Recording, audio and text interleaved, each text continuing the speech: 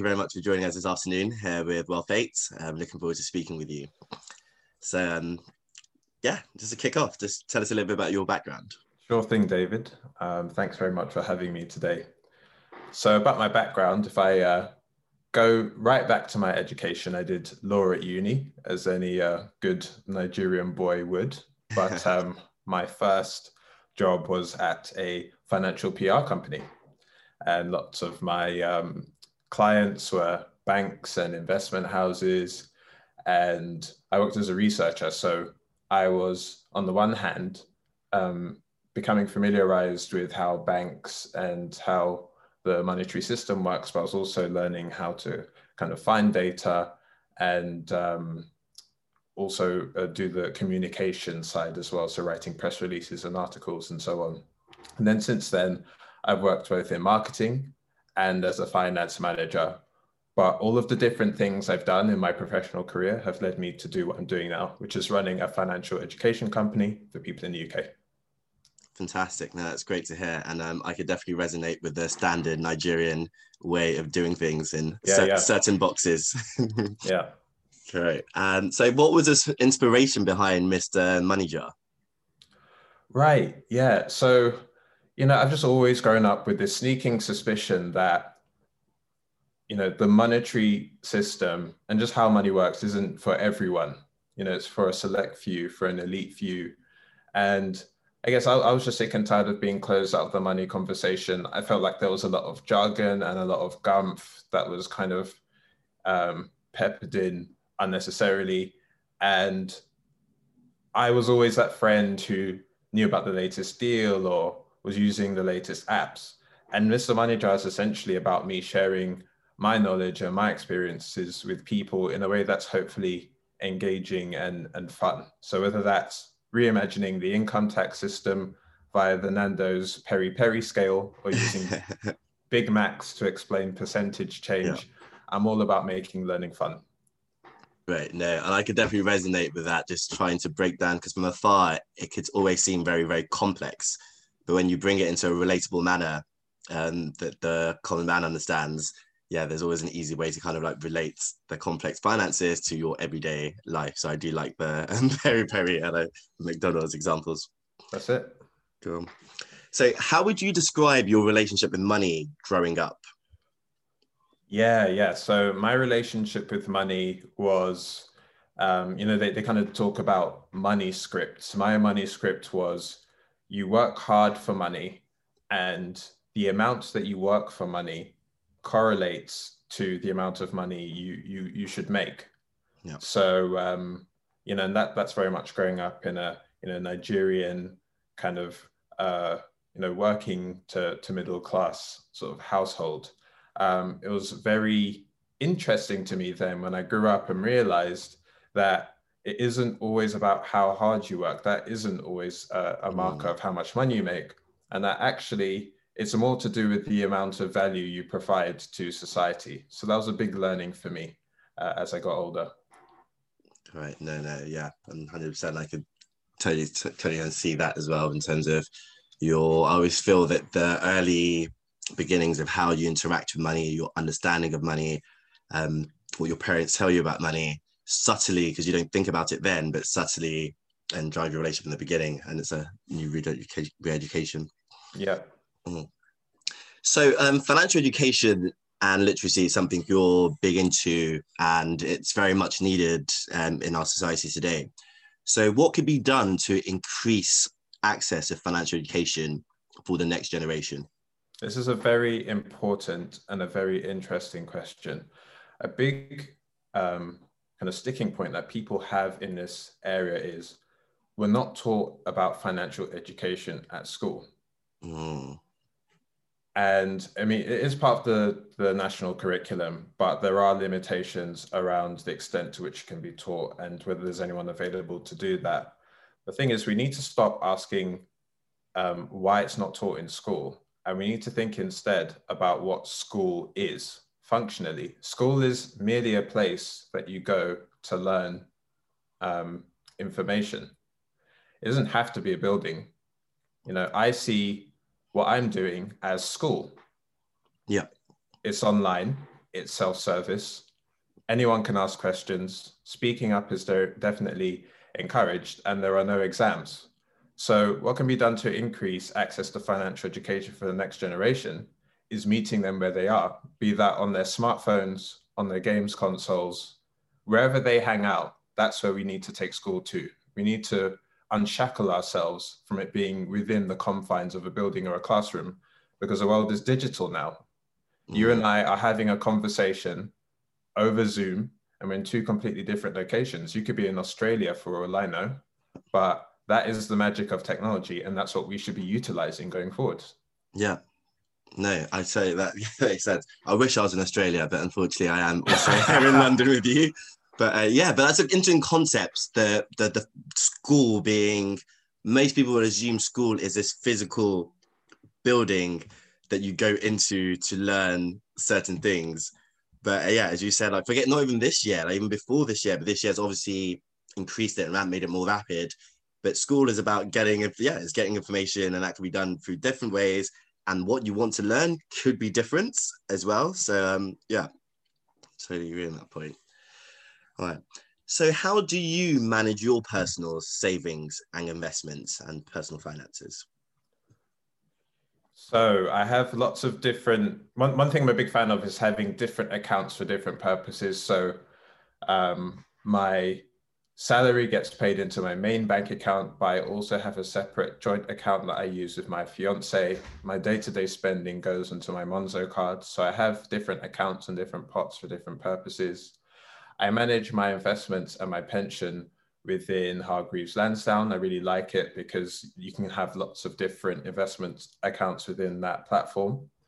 And because I have just bought, and because my fiance and I live together, we're now working on managing our savings and investments together as a couple. Okay. That's really important for us, just looking forward to the future and starting a family and those sorts of things there. Great. No, yeah, I understand. And I think the bit about the different purposes. So I know definitely for sure when I started out in my kind of financial journey in my very early years, I didn't have a purpose necessarily with money. Yeah. Therefore, money was just in one place and was just used without a plan and understanding. Yeah. You can't. I mean, okay. So in my opinion, it's just not the best idea to have all of your money going into one pot. That's a Chinese buffet waiting to happen. Yeah. Yeah, but it's definitely like an over a time period that education about the purpose. So why? Because money is all about a why. It's not just there in a pot and just to do. Yeah. Right. So what tips would you have for millennials or younger people who are looking at building wealth at the present moment? Well, first things first, I got to talk about pensions. Pension wealth is one of the biggest sources of wealth in the UK. So make sure you're paying into a pension. Make sure that you're getting, whether you're eligible for a company match, and whether if you increase your pension contributions, that company match will increase. Start often, invest early. That's another good rule of thumb when it comes to investment. And there's no such thing as getting rich quick. There's a reason why many of the most wealthy people in the world are at a certain life stage. Wealth is built over time, and it's built by consistently contributing and not being too restless or moving in and out of whatever you're investing in or using to build the wealth. I would also say that wealth is knowledge. So much of the stuff that I teach and the content I create comes from books I've read, articles I've read, podcasts I've listened to, YouTube conversations I've had. Fill your head with as much knowledge as you possibly can, because that is going to be what you're then going to apply when you come to build wealth. It's great. No, that's so great and so, super spot on. Like two key things came up for me there. One, pensions. So through the work wealth that we're doing, we've identified a lot of people don't have a full grasping of pensions. It seems like this thing that happened and it's, well, I can't have it until like when I'm super, super old. And it's such a critical part of your financial, holistic kind of financial profile, but a lot of people don't understand it. And again, going back to education, it's like, it's so critical, but people don't understand it, and people kind of participate in it a little bit, but don't see the benefit. And then the knowledge part, going back to anything that's worth achieving, I always say that if you want to get fit and you find out, like, what am I going to do in the gym, or what works for me, or you study and it's a process to understand it. It just doesn't happen overnight. Yeah. And this same thing there, or you want to learn a new hobby, you must learn, you go and research, you got YouTube, you got Google, it all applies. But sometimes people think that you could just wake up and it will just all be okay. So, some very good tips. Thanks for sharing for that. What is something you've learned in your life that you lean on daily now? Does this need to be financial, or can it be anything? This could be anything. Okay, cool. I think it's that everything compounds, not just money, but relationships, knowledge, health, the small things that you do in your life every day, the small habits, the small interactions you have with people, where you're creating value, where you're being nice to people. These are all things which will pay returns back to you later on in your life. So what this does is when you realize that by starting small, you're building big, you don't feel bad about starting small, because you know that over the long term, the thing that you're doing is going to grow into so much more. So whether that be, starting a daily reading habit and just going, you know what, I want to read 10 pages a day, or going for a 5-minute walk. I'm happy to start at that level because I know I can then build up. I think sometimes, self-sabotage creeps in, and you go, well, if I can't do the full version of what I want to do, then I'm not going to do it. And I'm going to wait until everything, all the lights are in place before I do the full version of what I want to do. But it's perfectly okay to start small. No, that's great. And I think back to the point you made earlier around any successful rich person being at a certain age, but the same way, if you look at anyone successful in their field, and they talk back to how they started, it was by starting small, be it sports, be it music, be it academia, be it finance, be it whatever industry it is. Everyone starts at a basic kind of level and builds on that. And in the long term, they see the rewards of everything they did in all those prior years. So, yep. It's good. Who did you admire the most when you were growing up? So Warren Buffett is a huge inspiration for me. Not just because of his talents as an investor and as a businessman, but because of the life advice that he gives. He doesn't just talk about the financial, he talks about all of the other things around the financial. So on success, he says that by the time you get to his age, he's just turned 90. The biggest marker of success is not how big your bank account is, but it's how many people are in your life that you love also love you back. On giving money to your children, he says, give them enough so that they can do anything, but not so much that they can do nothing. And there's just all of these great, wise little one-liners that he has, not just on the financial, but on everything else, that made him a big inspiration for me growing up. And I've actually read, every year he writes a shareholder letter, and I've read all of them. It took me about 2 years on and off, but if you read them, you get this fantastic masterclass in how to be a great investor, how to be a great business person, but also just how to be a great person and leader as well. Yeah. Some real good nuggets there for him, and right, and yeah, there's a reason why he's where he's at, and continuously kind of inspires many people there today. So there's a lot of talk about financial freedom, and I want financial freedom. Most people that you interact with want financial freedom. I'm sure everyone wants financial freedom.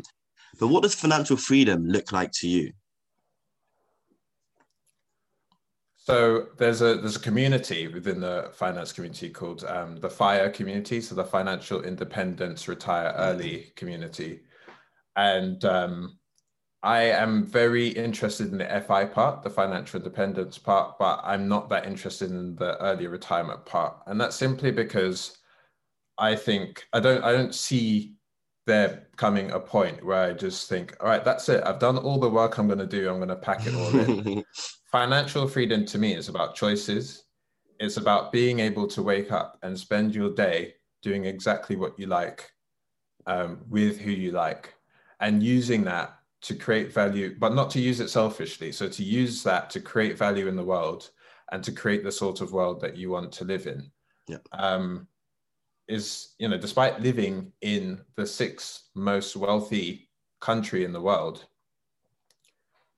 we still live in a monetary system where if you don't have money, you may well lose your home. You may well not be able to pay for food. You may, you may fall into situations that you don't want to be in. And so there is this need to work and to put food on the table. And that's something that's real for lots of different people. So financial freedom is about being unshackled from those constraints and being able to live the life that you want. Yeah. And I really like the bit how you touched on the retirement early is not necessarily the end goal, because it's living life how you want to live life and getting the things you want does not directly correlate to being retired or not retired, because you could be working and still living the life you want to live and have purpose and connect and happy with love and all those. So that's it's a very good insight on that kind of theme, which I'm sure so many people here would be familiar with. So where do you see Mr. Moneyjar in the next 5 years? It's a great question. So what I'm building is essentially, as I said, a school. So I want to create kick-ass content on Instagram, on YouTube, articles, books, tools, physical tools people can use, budget planners, calculators, that sort of thing. And have that be accessible to people of all ages and all walks of life in the UK, retaining that same formula of using the familiar to explain the unfamiliar. And I want to do that in partnership with all of the best brands, products, and services that people are going to use to participate in the monetary system. I actually was a bit reticent to advertise brands on my platform. I kind of put it off for a long time because I was worried about impartiality and being seen to be aligning myself with one brand over the other. But I came to the conclusion that whether you want to apply for a mortgage, open a bank account, start investing, you are going to have to use a company to do that. And it's my job to show you what the best companies are. Fantastic. No, that's a great mission. And we're very much looking forward to seeing the journey and being part of the journey to kind of get there. So, lastly, so I'm a big Christmas buff, and Christmas is around the corner. I think I'm seeing it a little bit too early, but it is coming. So what are the top 3 things on your list from Santa? Oh, wow. I would love, I think it's called Super Mario 3D All-Stars. So I've got a Nintendo Switch, and this game has, it's got Mario 64 on it. It's got Mario Sunshine, which is from the Nintendo GameCube. It's also got Mario Galaxy from Nintendo Wii. And just like one of my best Christmases of all time was that when me and my brother got a Nintendo 64 and we played Super Mario for the first time. Yeah. It literally blew our child minds. I would also like Barack Obama's new book, The Promised Land. That looks awesome. And if Santa can do it, I'd like a coronavirus vaccine just so we can go back to normal. No, that's great. I think there's 3 very great gifts, and I hope Santa will be listening in to this, and we'll make all your dreams come true. So it's fantastic. Tui, thank you so much for all these nuggets of insight and the kind of great and open discussion. Personally learned a lot, and I'm sure everyone will as well. So I just say thank you very much, and we look forward to anyone that wants to kind of follow or connect, how could they do so? I am at Mr. Money Jar across all social media, but primarily on Instagram and Twitter. Fantastic. Thank you very much, Timmy. Cheers, man.